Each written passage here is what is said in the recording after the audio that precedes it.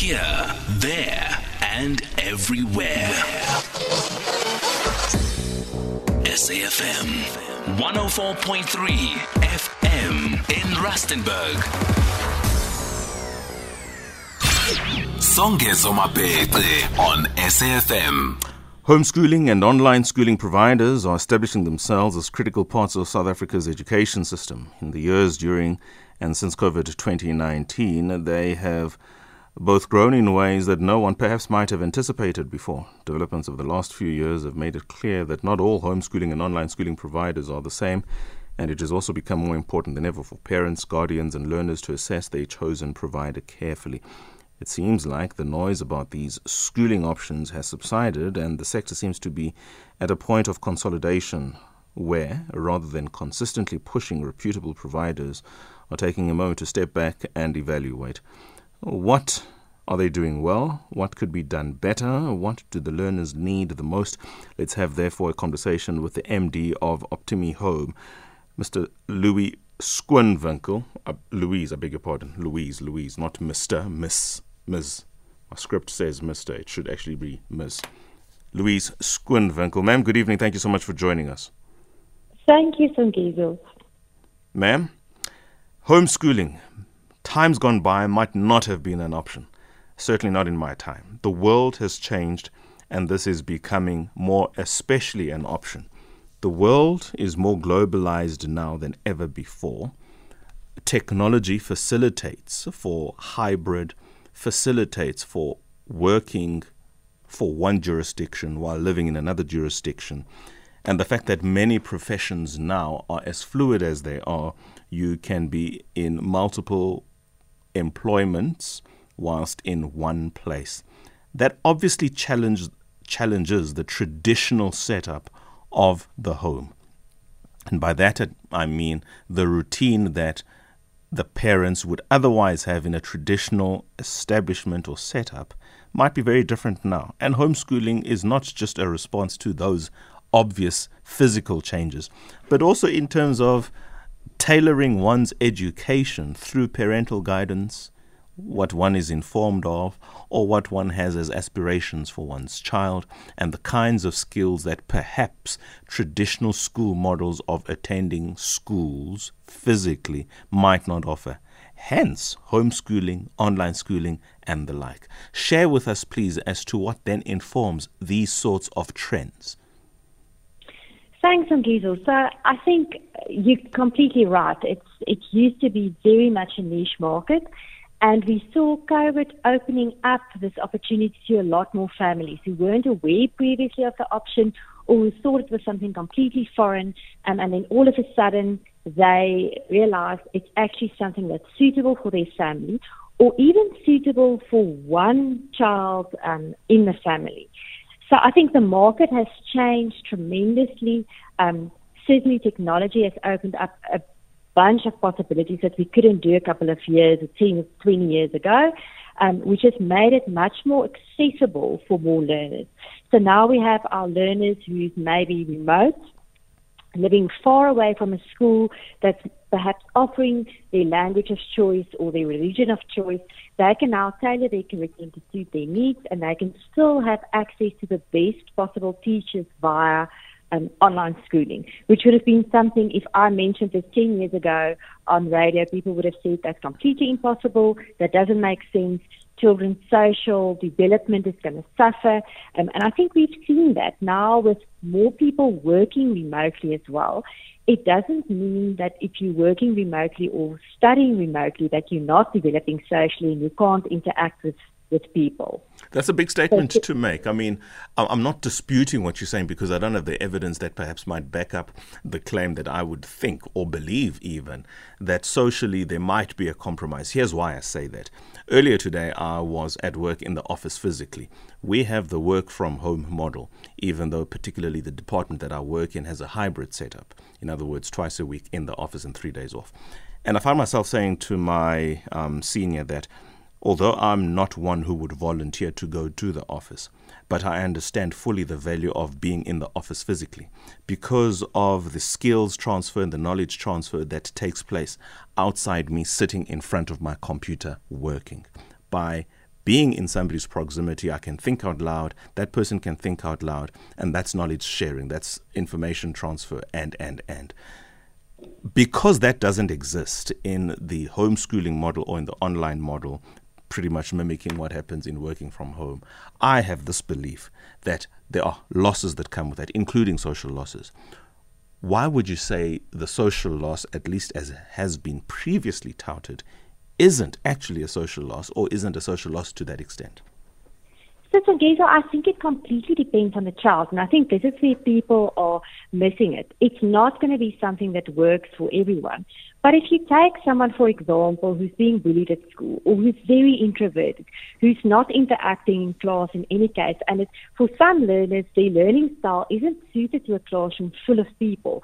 They lose confidence, they get bottled up, they won't ask questions, so it ends up being detrimental to their learning. If you take a learner like that out of that classroom situation and you put them in an online learning class, some of them really flourish in that setup, where they have a lot of confidence, they'll ask questions, they'll interact with other learners online. Even further, some learners flourish in a one-on-one setup where they have a private tutor or it's their parent teaching them, and that works for them. I think what people are missing is, especially we think as adults, we're applying our 8-hour workday where we don't have much time for anything else onto learners. Where if you take a school learner, if you're homeschooling, you could be done with your work within 3 to 4 hours because you don't have other breaks that's in your school day in a traditional school, which gives these learners a lot of time to participate in extramural activities, which they do through clubs, through groups, etc. And yes, they get a lot of social interaction. You also find that these homeschoolers and online schoolers tend to get together for certain subjects.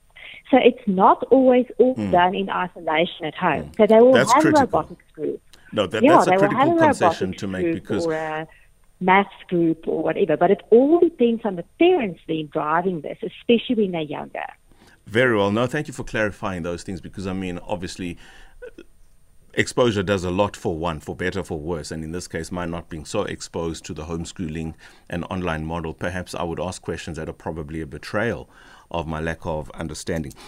But just keeping with the theme of my previous question, what, irrespective of the benefits that otherwise do exist in this model, which is a response really to the world as it continues to evolve, irrespective of that, I do imagine in the traditional context of schooling, attending physically, there are certain things that, by virtue of it not therefore being a physical setup, that is the homeschooling model or the online model, as the case may be, what are those things that can never be in the latter setup? In other words, open, close quote, what are the losses or the irreplaceables, a better word? So again, I'm gonna challenge your question, because we see learners who really flourish. They end up becoming doctors, lawyers, engineers. They set off into the world and become really successful professionals, or artists, etc., etc. So your loss is the biggest loss that people are often worried about is the social construct, and then people are often worried about extramurals, team sports, things like that. Mm-hmm. That's also changed a lot. When I was at school, we did all our sport at school. Where nowadays, schools actually encourage learners to play club sports. You can play club rugby, you can play club soccer, club hockey, club netball, club cricket. So nowadays, it's not a case of if you're not in a traditional school, you can't participate and you can't be picked for the provincial team, etc., etc. So those 20 years ago, that would have been a constraint if your local school didn't allow you to be part of their sports team. Fair point. Other than that, from an academic perspective, there aren't actually a lot of constraints. If you look at something like an online school, your classroom are being replicated. So you will have the contribution, the collaboration that you have in a traditional classroom, sometimes even more so, because you can control it with the technology that's available to the teachers. And from an academic perspective, because learners can progress faster if they grasp a concept and they can spend more time on the things that they don't grasp, it actually works to the benefit of some learners as well. Yeah, well, what are your thoughts on this? The Managing Director of Optimi Home. Miss Louise Schoonwinkel is on the line, advocating very strongly, of course, for the online and home-based schooling model.